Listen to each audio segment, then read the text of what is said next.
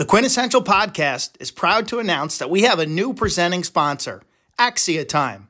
Axia Time is a really cool watch company focused on ultra-custom watches to commemorate life's greatest accomplishments.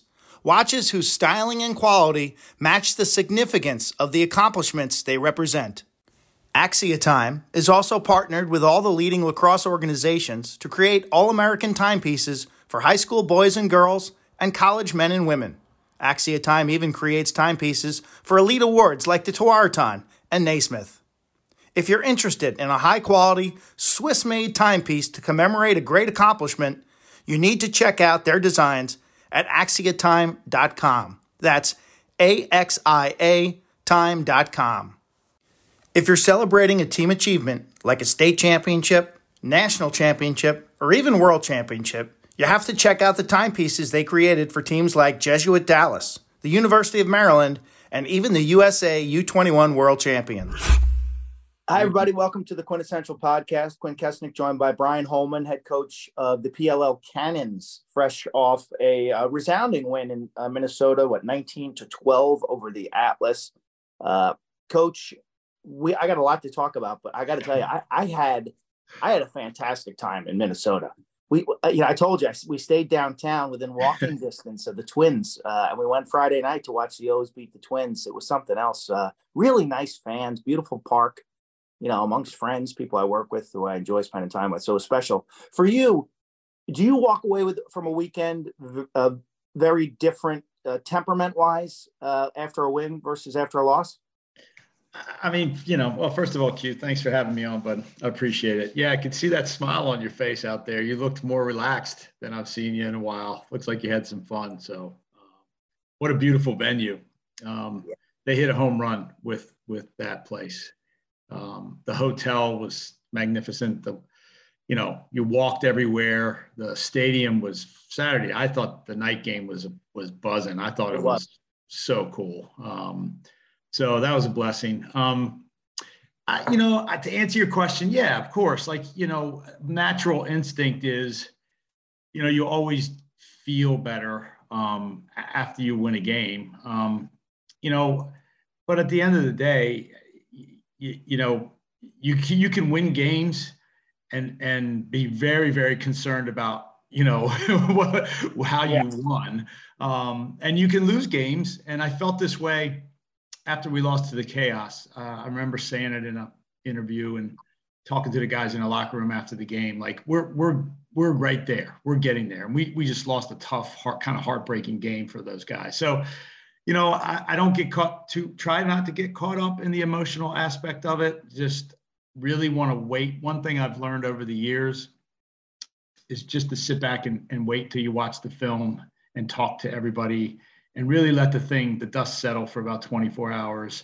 And then I think you can form a much better educated opinion about what happened that weekend. So interesting. So instead of going in the locker room and immediately pointing fingers or giving hugs, it's much more of a just lay back and let it settle. Yeah. There was a little more emotion probably on Saturday night that I would have liked to have shown. I think part of it was Marcus's record, and also it was really the intent of our guys. I thought we crossed a threshold, and I don't. This could come back to bite me in the ass, but I just felt like we as a program and as an organization and a team kind of made a huge stride. But typically it's that. It's like, hey, we got better tonight, or we didn't. And we're going to look at the film, and I'm going to be back in touch with you guys in about 24 hours. And we're going to hop on a Zoom on Monday night and break this thing down to the nth degree and put that one away, see what we get out of it, and then move on to the next one. So, yeah, you're 2-2 now. Like, this is a league where you could go 6-2 the rest of the way, and I wouldn't be surprised. You could go 2-6 the rest of the way. Like, this is a hard league to predict. To me, it's a one weekend season every week, and you really it helps to know what players are dealing with in their lives, but it's a very tough predictor. And you hope, obviously, in your case, you had momentum before the break, and you kept with it after a slow first quarter. You played great in the second quarter. It was a 9-1 run, but you kept that momentum and built on it. Yeah. But like that's not always guaranteed, right?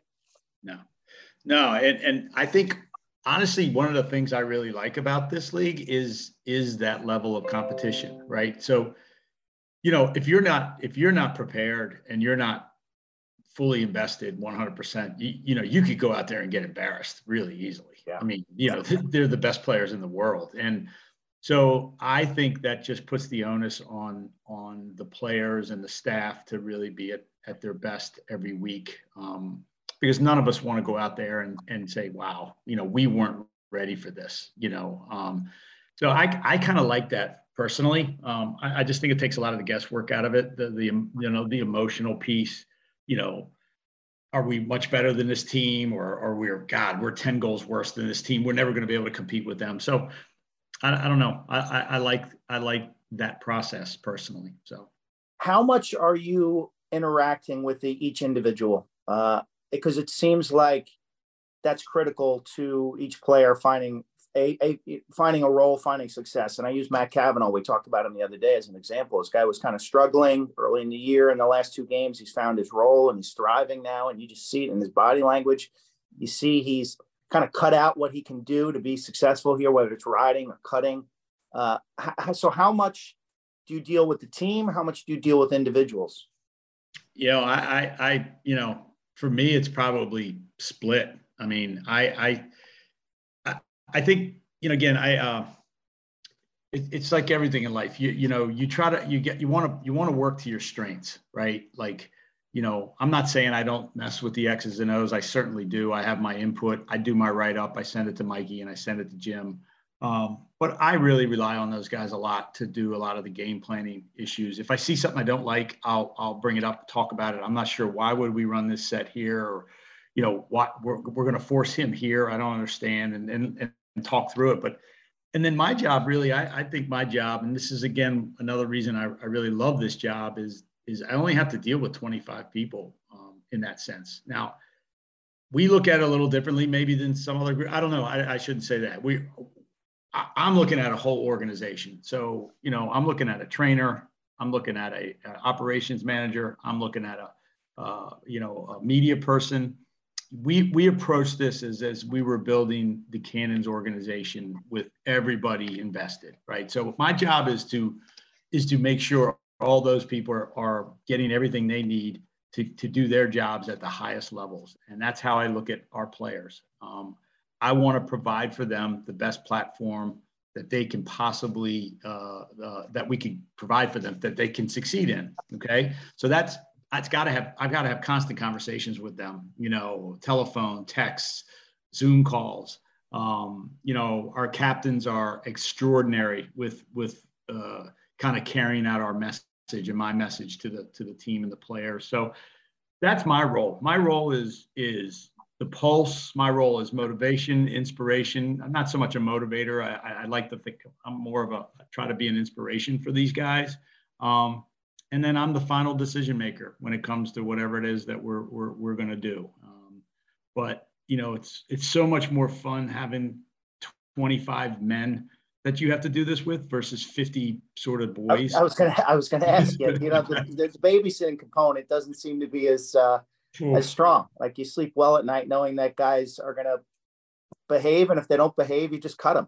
Yeah, it's a professional league, and that's what you say on Saturday night after you play. You're like, we're professionals, and there's no room. And if you don't handle your business and you show up next week and you're not ready to play, there's 5-6 guys sitting on this list that are chomping at the bit to get on the field, let alone all the people in the waiver pool. So it's not really a threat. I don't bring it up anymore. It's something we talked about in camp a lot, of what I was expecting out of our organization. And our guys have done a phenomenal job with that. But yeah, one of my greatest fears as a college coach, I tell this to our players all the time, is when I went to bed at night and put that phone right next to on my bedstand and just prayed so hard every night it wouldn't ring. And that was probably my greatest fear as a college lacrosse coach.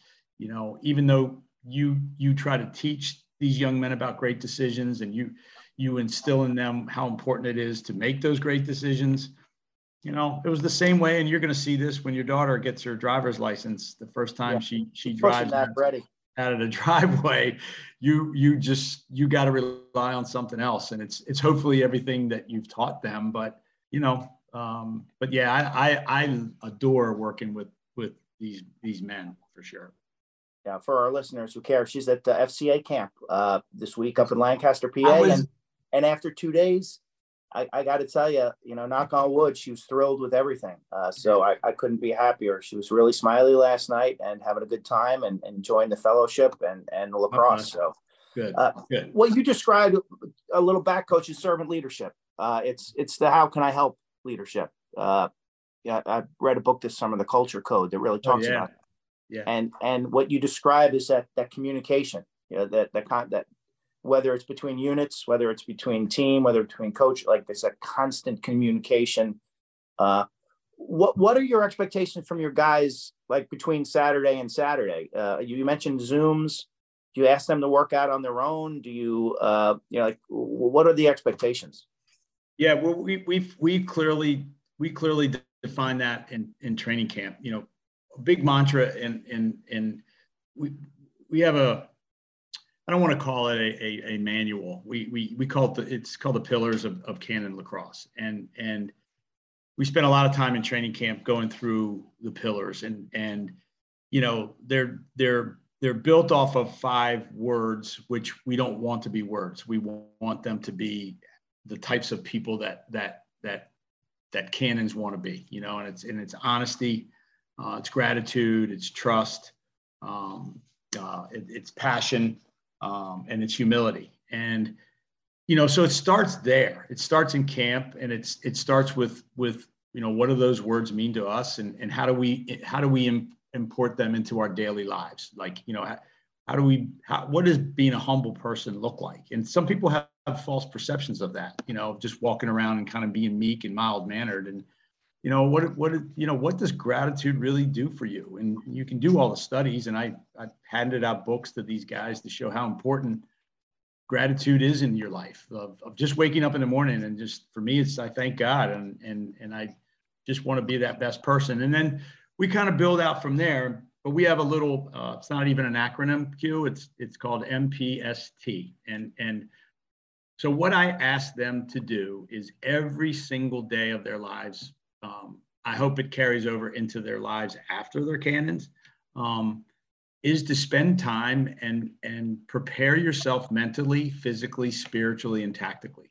And if you spend time in each one of those boxes every single day, and that could be 10 minutes on one part of it, 30 minutes on another, but every one of those boxes deserves some of your time. And that's what I ask all of our guys to do. And if you're doing that, you're going to be better. And that's been the constant mantra for us from the get-go, is let's just try to get a little bit better every single day as individuals and then collectively. So that's my calling to them. We don't have anything else. I really don't worry about the opponent that much. I really, yes, we prepare scouting reports, and yes, we go over all that. But if we're not putting that daily time into ourselves, into our program, then we're probably not going to get better. And if we don't get better, you're getting worse, right? You know that. There's no neutral in this world ever. I don't know if that answered your question or not, but that's the process that we use as Cannons in our organization. So. It's interesting because that can look different. It's going to look different for different people. Yeah, very much so. You mentioned gratitude, like your son Marcus. I think about I sense some gratitude in his game. Obviously, passion has been always a part from when I first saw him at Gilman, and then now there's humility there also. He's to a fault. He's deferential of his abilities, as you pointed out on the air. I felt kind of like looked in the mirror, like, yeah, kind of sleeping on this guy a little in terms of the overall scope here. But those really do shine out in the way he carries himself. Yeah. I'm proud of him. I mean, he's heard that for a long time, but you can hear something for a long time, but if you don't believe in it, and it doesn't become part of your being, and you don't adopt it, then it's deaf ears, right? And that's something that's important to me too when we talk about, coaching. You can't just stand up in front of these guys and throw, excuse my language, shit at them. It's got to be something that resonates. And as you pointed out, each individual can take that MPSD and kind of craft it into his world, right? Maybe Ryan Drenner's not really spiritual, right? So he only spends a little bit of time. Maybe that component to him is intriguing. And these are the kind of talks that we end up having with our players. Like, Coach, what do you mean by spiritual? And then that opens a door for us to get closer together and have an adult conversation about, that part of his life and what it means to me to be that, right? So it allows us to kind of gravitate to a little bit of a higher level, and a coach just standing up there and saying, this is what we need to do, and this is how we're going to do it, right? I don't think that works anymore. So how do you develop connectivity between players? And because I'm starting to, I think that's evident in the way you guys are playing, whether it's the improvement of a Jonathan Donville from start to now. Mentioned Kavanaugh, there are others. Jack Keelty seems to be getting better every week as well. How do you, and guys are making each other better. That's what we talked about after the game, like 1 + 1 = 3. Yeah. All of a sudden you've got a midfield line that the roles are becoming understood and guys are complementing each other. Does that just time or do you have to foster that in other ways? Yeah, I mean, it's both. I don't think there's a magic recipe for it, because sometimes you can work really hard at that and it just doesn't take root. I think it's a combination of the right players and the right coaches. And I think Q, a lot of it comes back to, again, one of our pillars is trust, and honesty. When these guys walk into the room, and I'm not trying to toot my own horn here, it's just how we approach it, is they know exactly what they're going to get from me and our staff.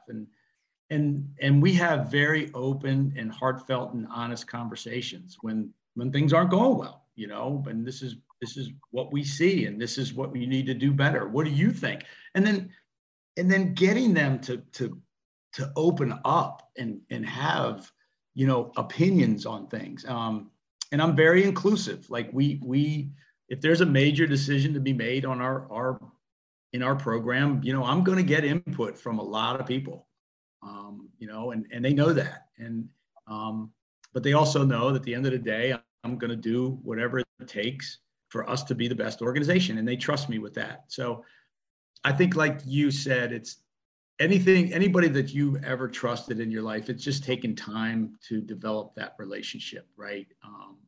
And, the disadvantage for us is you kind of got to do it in a quick period of time. You don't have 10 years to foster a relationship. So, it takes a lot of hard work. But that's the joy of the business, is getting that group to really, I hate the term buy-in, but believe in what it is that we stand for.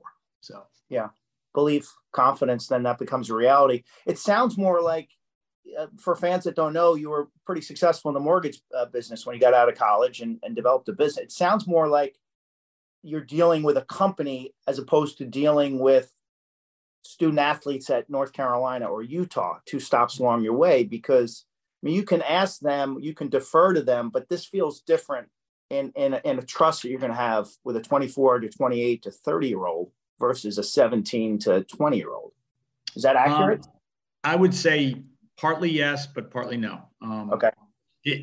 This approach is a very similar approach that I had, with my other stops. I was in a little bit of a different position at North Carolina, but, I've always felt like my calling was the ability to find out what's in you and how can I make it grow. Like that's really why I do this. Honestly, I don't know. I think I've been very fortunate to be able to have some sense of that. And so to answer your question, it's the same method I've always implored, but it is different for sure. You know, I honestly, I think these guys crave it. I think they're at the perfect age to be able to kind of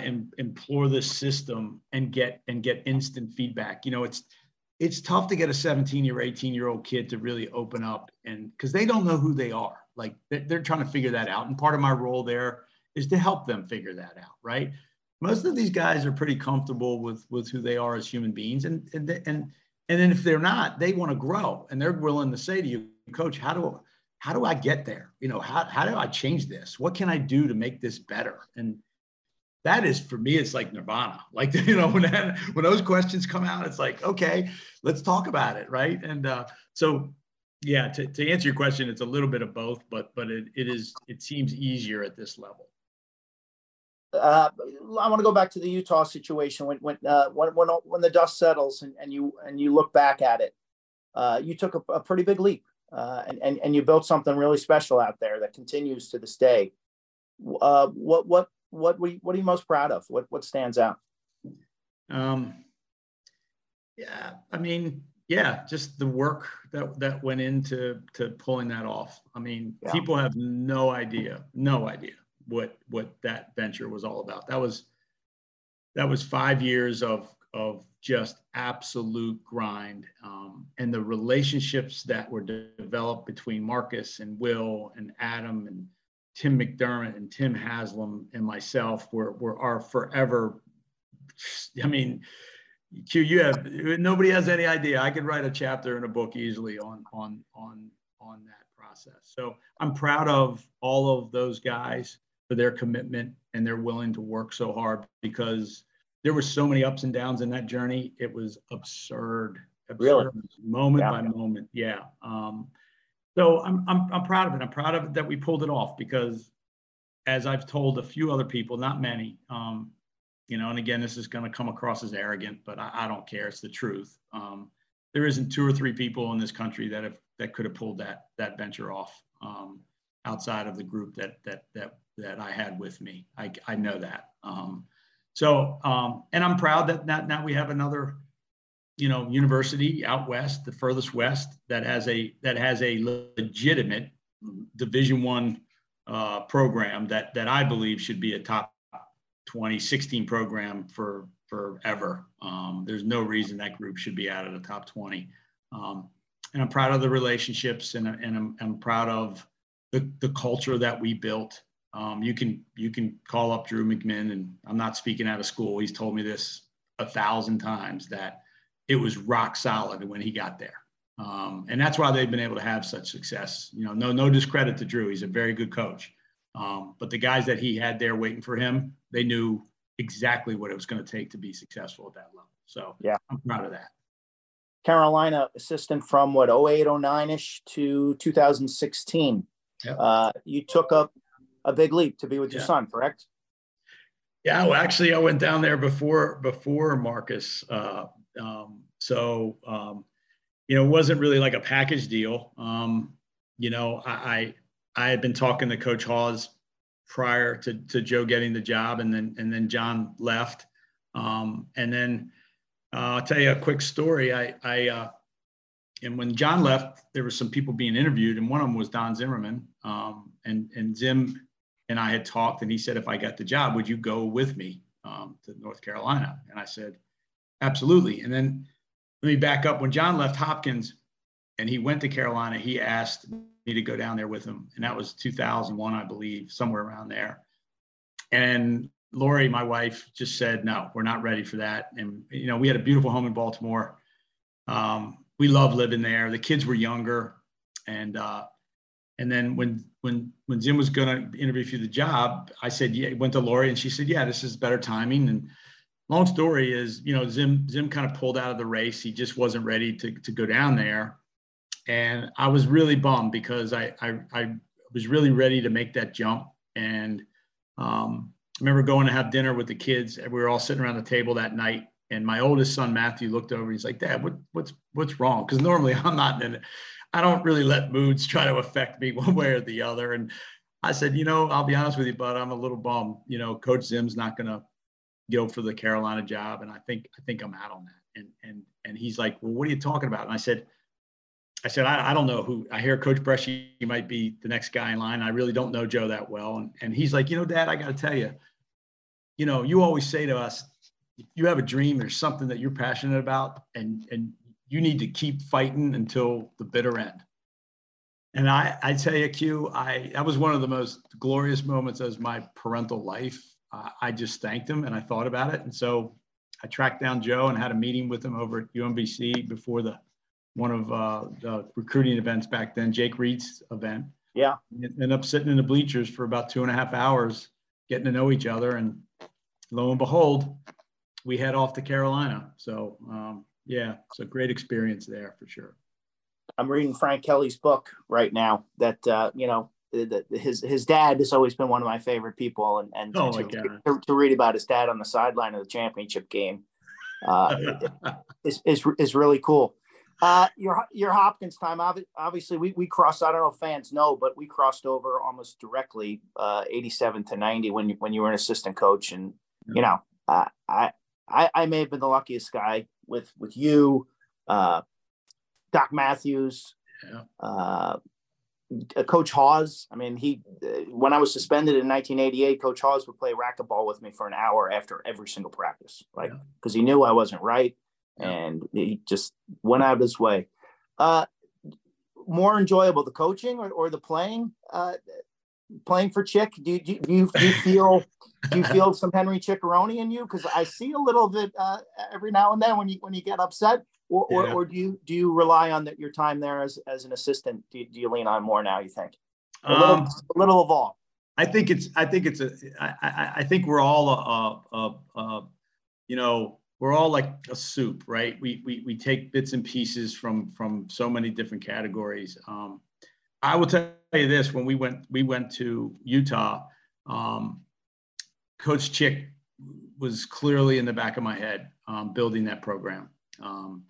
He was the most competitive, the most loyal, like prepared.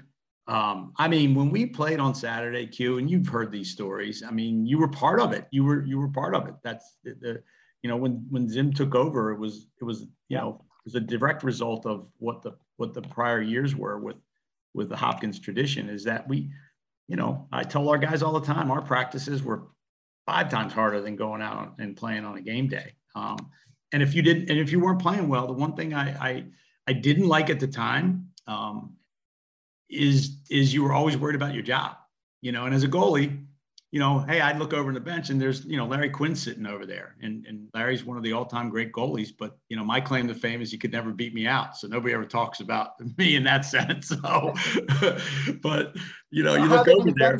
When you're .664 your senior year, 66%. Are they going to take you out? Yeah, he would. He was ruthless. And if he didn't like your body language, or if he didn't like the way you were playing, you were gone. So I didn't like that part of it, but I love the intensity. I love the preparation. I learned so much from him. So I had a little bit of that. I've kind of reassessed how I want to approach coaching. After Utah, I think what we did out there was right, but this is a different league, and I definitely have a different approach to these guys. And I think if you're not constantly assessing who you are and what you're doing and how you're going about it, then you're not evolving and growing. And, as a person, I want to continue to evolve and grow, as a husband and a father, and now a grandfather and a coach and a mentor. And so my approach with these guys is a little bit different, but they know I got it in me. If things aren't going right, they've heard it from me before, the accountability piece of it. So, but my days at Hopkins were awesome. And I played in 4 straight national championships, lost 3 by 3 goals. I mean, who could ask for more than that? Right. But I would be remiss if I didn't mention Freddie, because he ultimately was the glue that held me together there. Really? personally. And he's also one of the reasons why I coach. You know, did he reach out to you specifically and counsel you on the side quite a bit? Yeah, a ton. I had a rough go at Hopkins early. And again, people don't know this because I don't talk about it, but it's nobody's business. Nobody cares. You know, I had family issues. You know, my dad was never around. My mom was going through some hard times. One of my brothers was going through some hard times. There was a constant. And I always felt like I was a little bit out of place at Hopkins. It didn't come from that kind of background. You know, I felt like, you know, I was from Southern Maryland. I'm kind of a poor family and a farming family. And sometimes in Baltimore, I felt a little out of place. And I think it showed sometimes with me personally.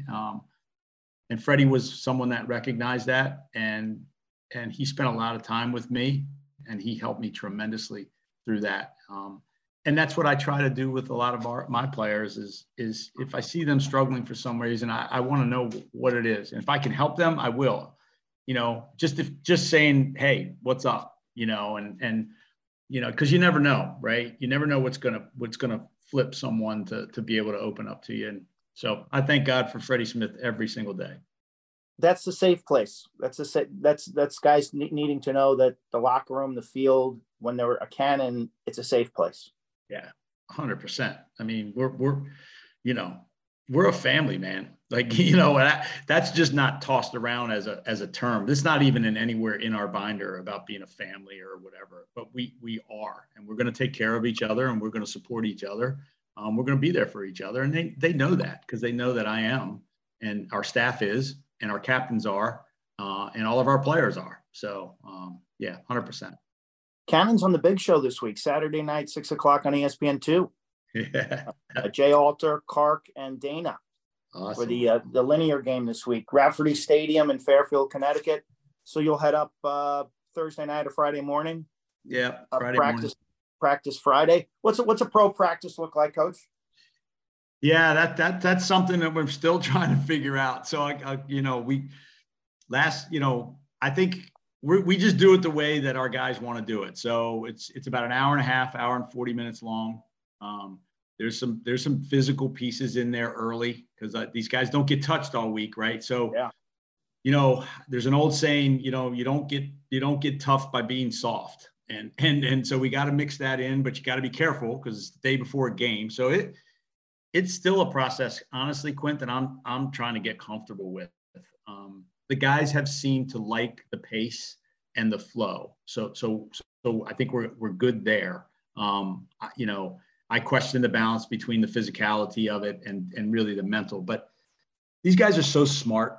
It doesn't take a lot to like get them to, you know, you just put something in one time, they run it once or twice, and it's like they have it. Yeah. So, but it's similar, you know, you do some 2-on-2s, you do some 4-on-4s, you're going to split, and for 15, 20 minutes, O&D to go through the scout and any things that they want to talk about on that end. The other thing you got to remember too, there's only 19 guys out there. So it's not like, you know, if you do a drill, it's 5 minutes, it's 2 reps, you're done. That's it. You know? So taking all that into the process was interesting. You'll do some man up, man down.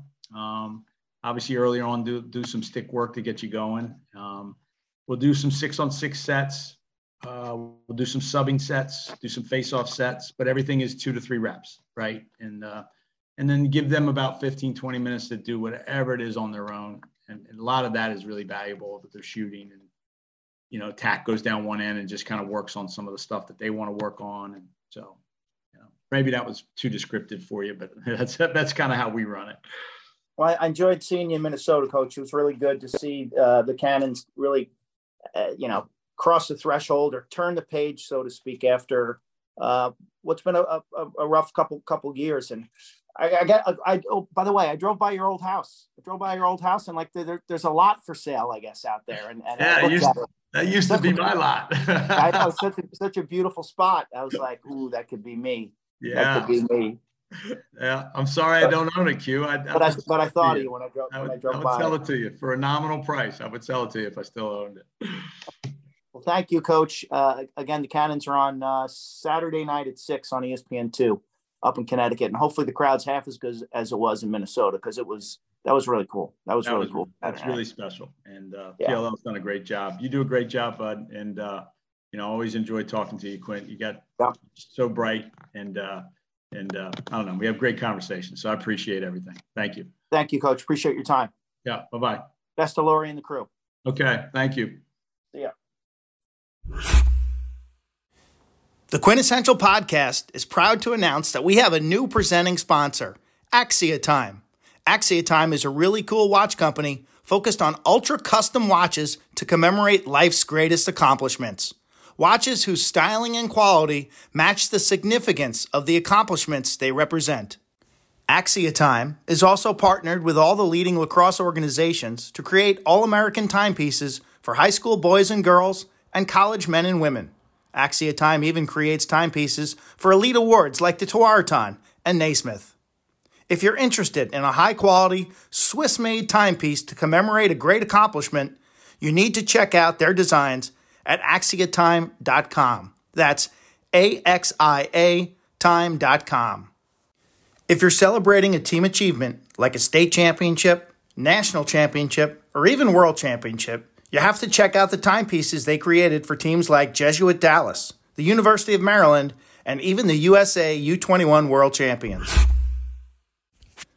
I want to thank Coach Holman for his appearance on the Quintessential Podcast. He was a huge figure for me as an assistant coach at Johns Hopkins when I played there, both on and off the lacrosse field. I want to talk a little PLL and then set you free for the week. Premier Lacrosse League in Fairfield, Connecticut this weekend.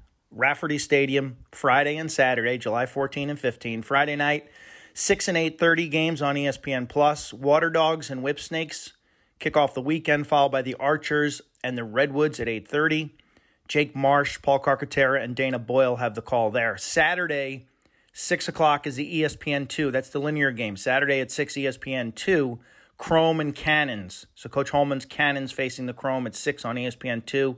Followed at 8:30, the nightcap, Atlas and Chaos. Jay Alter, Paul Carcaterra, and Dana Boyle with the call. Let's take a look at the Water Dogs. So let's briefly go through all 8 teams right now. What stands out to me, the Water Dogs, Michael Sowers, Duke class of 2021, after that great career, putting up the monster points at Princeton. He's in peak form right now. You're talking about an athlete who's a few years out of college.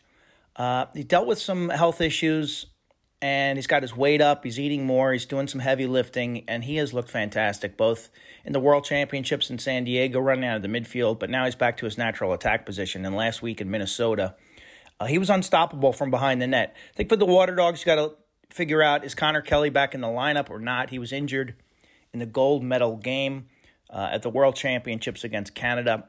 Looked like a groin or potentially an upper quad type injury. He sat out last weekend in Minnesota. If he's back, that's a big boost. Most of the production from the Water Dogs last week came from the attack. Jake Caraway had a big game. Seeing some time at midfield, Kieran McCardle and Ethan Walker looked good as well. Andy Copeland has gone with the no-fogo strategy here of basically conceding the draw back to the defensive end with Eli Gobrecht or Zach Currier, and then riding hard, capitalizing on the opponent, maybe substituting, turning the ball over, and then having poor offensive efficiency in the 32-second shot clock. It has proved effective so far. We'll see if that's sustainable long-term as teams now try to come up with answers. Dylan Ward was really good for the Water Dogs in Minnesota, finishing with 15 saves, coming off his World Championship appearance. And I talked about it on TV. Dylan's won a lot of big games, but when you're a big game hunter, you're going to lose some big games as well. And I couldn't have been more impressed with the way he bounced back from that setback as Team Canada lost to Team USA in the finals. Saturday night's game 2, Archers-Redwoods. Archers-Redwoods, going to be really interesting. The Archers, a high-scoring team. They play a really free-flowing brand of lacrosse. They're really fun to watch. They love the transition game. Brett Dobson's made a lot of clean saves this year, and his outlets have been outstanding. John Robbins and Jared Connors, their 2 LSMs, get up and down the field really well. Latrell Harris, Connor Marr, and Piper Bond, their shorties, push tempo. We'll find out if Grant Ament is back in the lineup. He's been nursing a left hamstring injury. I would guess with the All-Star game coming up, they might give him one more week off and then hope to bring him back after Louisville in Baltimore at 100%. Hamstrings, I talked about it on the air. Hamstrings, he's 26 now. Hamstrings in lacrosse are problematic because when you run with your head up, as lacrosse players do, it puts more pressure on the hamstrings. If you run with a great body lean, like football running backs, let's say, there's more pressure on the quad and the glute. But anytime you bring your head up and your upper body up to scan the field, eyes up, head up, that puts more pressure on the hammies. Archers, though, they didn't miss a beat. Connor Fields did a lot of the ball handling. Matt Moore did a lot of the goal scoring. Tommy Shriver's the versatile threat up top. I thought at the beginning of that game he was looking to handle for himself. As the game went on, he was more of a secondary option from the midfield. And certainly Mac O'Keefe can sting it in transition. So the Archers are going to be fun to watch with Chris Bates at the helm. Tony Resch doing a great job with their defense. Redwoods played well last week. Redwoods have been a little bit of a hit and miss. They've had moments where they look like a championship contender, as they did last week. They've also had some moments where they didn't play as well. A couple key points to this team. Rob Pennell is playing in career form. It's hard to believe. He's 33 years old. Cornell 2013. He is so at ease with his game, seeing the field, not chasing points, not chasing the highlight play, letting it come to him. And what he did last week, I think he had 7 points. It was outstanding. Ryder Garnsey, his lefty comrade on the left wing, Notre Dame 2019, the volunteer assistant for the Fighting Irish off their championship. He can't miss this summer. Coming into the game, he was shooting 14 of 23. That stat is now 18 of 30. And we showed his shot chart. Joe Keegan of PLL posted that shot chart, and you can see he's not wasting very many shots. He's shooting, 54%. Midfielders, Jules Henningberg is doing a fantastic job. And where Jules is so dangerous is that he can attack from the top of the arc, he can attack from the wing, and he can be a threat in two-man games with the invert off X. And anytime he's paired with Pennell, really good things happen. It'll be interesting to see if the Redwoods can get Miles Jones going. I thought he kind of turned the corner in Minnesota.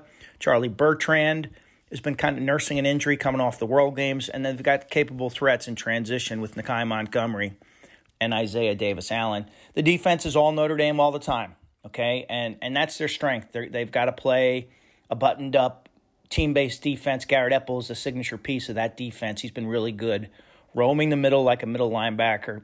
He's a capable one-on-one cover guy.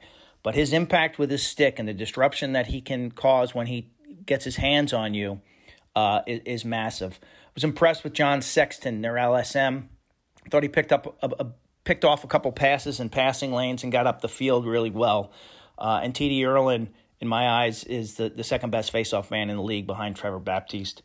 Jack Kelly, between the pipes, has been extremely strong. 28-year-old now, coming off that Team USA appearance. Brown 2016 when he took him to the Final Four.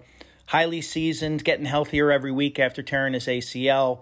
Really good on low shots a week ago. Saturday's action, Croman Cannons. Croman Cannons, that's the ESPN2 game. The Cannons, one of the stories of this season, quite honestly. They've got 2 wins already. This is a team that, as Coach Holman explained, has really turned the corner in their developing confidence. This attack is super strong in that they're making each other better right now. Asher Nolting with his distribution skills, and he's a matchup issue at 6'2". I don't know, what does he go, 240-ish? Marcus Holman surpassing the 300-goal threshold. Only a few players have done that in league history. Holman's not going to beat you off the dribble, but, man, he can pass it. He's going to nail mid-range shots. I mean, he's got incredible accuracy. He plays with great passion, understands the flow of games. He's a really good passer in transition. And then you got Matt Cavanaugh, who I thought had a slow start to the season, the lefty, Fighting Irish class of 2016. He's 30 now. Man, he turned the corner in the last 2 weeks. I thought he played the best game of the season in Minnesota. A couple lefty cuts. He got his riding game going, and I think he's really settled into his role. I think there's comfort there. The other guy that I saw massive improvement from was Matt Campbell, the rookie out of Villanova. Del Barton grad, big points at Nova, can play attack and play midfield. He's running strictly midfield. And when they put a shorty on him, look out, because he's abused shorties off the dodge. He demands the pole. I'm not sure what their opponent was thinking last week. Campbell and Tucker Dordovic, in my eyes, 1-2 in terms of the rookie voting. I would put Gavin Adler at number 3. Cannon's defense has been solid. Jake Pulver, Cade Van Raphorst, the acquisition from the Atlas, and Jack Keelty, they've done well enough. Okay, the Cannons appear to be playing high-scoring games, and so they're going to give up maybe 10, 11, 12 to hopefully get 13, 14, 15. Colin Kurse now looking to make his third start between the pipes. Chrome have had issues. Chrome offensively just can't find their rhythm quite yet. Remember early in the season, week 1 at Albany, it was Cross Ferrara, the rookie from Salisbury, with the game winner. Jackson Morrill was kind of running the show from behind the net. Well, now Brendan Nichtern's back in the lineup, Army class of 2022, and it just didn't look good last week. They just haven't found their sync. Logan Wisnauskas hasn't been fully unlocked. And the midfielders, I'm not sure I love the spacing between Sam Hanley, Justin Anderson, and Colin Heacock. Again, on paper, an excellent unit. It just hasn't clicked yet. Jordan McIntosh is a veteran leader on that group, RIT class of 2011. He's trying to keep it together. I think the strength of this team ultimately is their defense. JT Giles-Harris and Jesse Bernhardt should be back in the lineup, flanked by Mike Manley. I like Connor Farrell at the Fogo spot, and they've got some shorties between Mike Messenger and Ryan Terefenko, who are as good as any. Sean Scanoni has been a little slow starting this year, but he looked better in Minnesota as his numbers got back to historical norms, so to speak. The Atlas defense sold separately. They'll face the Chaos in the nightcap at Rafferty Stadium on Saturday night. And the Atlas defense, back-to-back weeks, surrendering 19 points. And what's especially troublesome is that Trevor Baptiste won like every faceoff in those games. He's been unbelievable. But this defense has really struggled. Gavin Adler, for the first time this year, got taken to the rack. Brett Makar didn't make many plays. Tucker Durkin now at 32 is trying to hold that unit together. Michael Rexroad had a goal in transition, but Jack Kincannon has had no help. This defense should be better than it is, considering you got two really good shorties, two Team USA shorties, and Danny Logan and Jake Richard. So I'm not sure what's wrong there. They're off ball. Their connectivity doesn't seem to be good. They don't seem to be orchestrating things together. They're double teams, they're second slides, they're fills. And so I'm expecting improvement from this Atlas defense. I think the positives of this team, well, Jeff Teat. Jeff Teat needs a lot of touch. He needs a lot of touches. I get the ball to Jeff Teat every possession. And with his success, you'll see the play of Chris Gray, Xander Dixon, and Eric Law come to the table. Midfield scoring, it's got to be Brian Costabile first and foremost. And I think Romar Dennis then becomes a wrinkle with his two-point shooting. He has not been hitting the net with great frequency this season from the outside. He's a bit overplayed. And if I were Romar, I'd be pumping some of those twos and taking the ball to the rack. Chaos is an interesting team. I think the Chaos ultimately is a title contender because of their defense and goaltending. They chose to start Austin Kaut between the pipes last week. I'd be shocked if Blaze Reardon didn't get the start. You got Jack Rowlett coming back in the lineup with Jared Newman and Will Bowen. I think this team, the Chaos, is defensive-based. Your two poles, C.J. Costabile and Troy Ray, are capable in transition. I would expect to see face-off man, the rookie from Michigan, Nick Rowlett, back in the lineup as well for Coach Andy Towers. Offensively, it was interesting. They sat Reardon last week, but they played Dane Smith and they played Josh Byrne. And both of those guys didn't look like they were 100%. They just didn't have that same spark. I mean, Byrne scored the wraparound goal, the around-the-world goal, which was so brilliant. But both guys just didn't seem to have their full legs. And I would expect those guys to bounce back. I expect to see Kyle Jackson, the lefty, back in the lineup, running two-man games and playing a little two-way. You put Minikis, the rookie, out of Georgetown and Colgate behind the net. You put Smithers, Ryan Smith on the crease, and I think the Chaos will find themselves on offense for Coach Towers. So that's the action this weekend. Again, Rafferty Stadium Friday and Saturday. The Saturday game at 6 is on ESPN2. I hope you're watching these games. If you're a young player, you really need to be watching because there's some great stuff going on between Michael Sowers, Rob Pennell, et cetera, et cetera. There's a lot to learn. There's a lot to take in, and I think you get better by watching these young men play. Hope you enjoyed this edition of the Quintessential Podcast.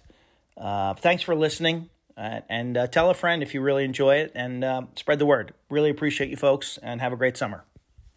That's it for this week's episode of the Quintessential Podcast. Thank you to our guests. Thanks to our technical director, Dr. Nick Z. I want to thank you for listening. And of course, thanks to our sponsor, Axia Time. A watch, what a better gift than a ring. I've got a championship ring. It's collecting dust in a box. I wear watches all the time. Thank you, Axia Time. It's axiatime.com, and we'll see you next week.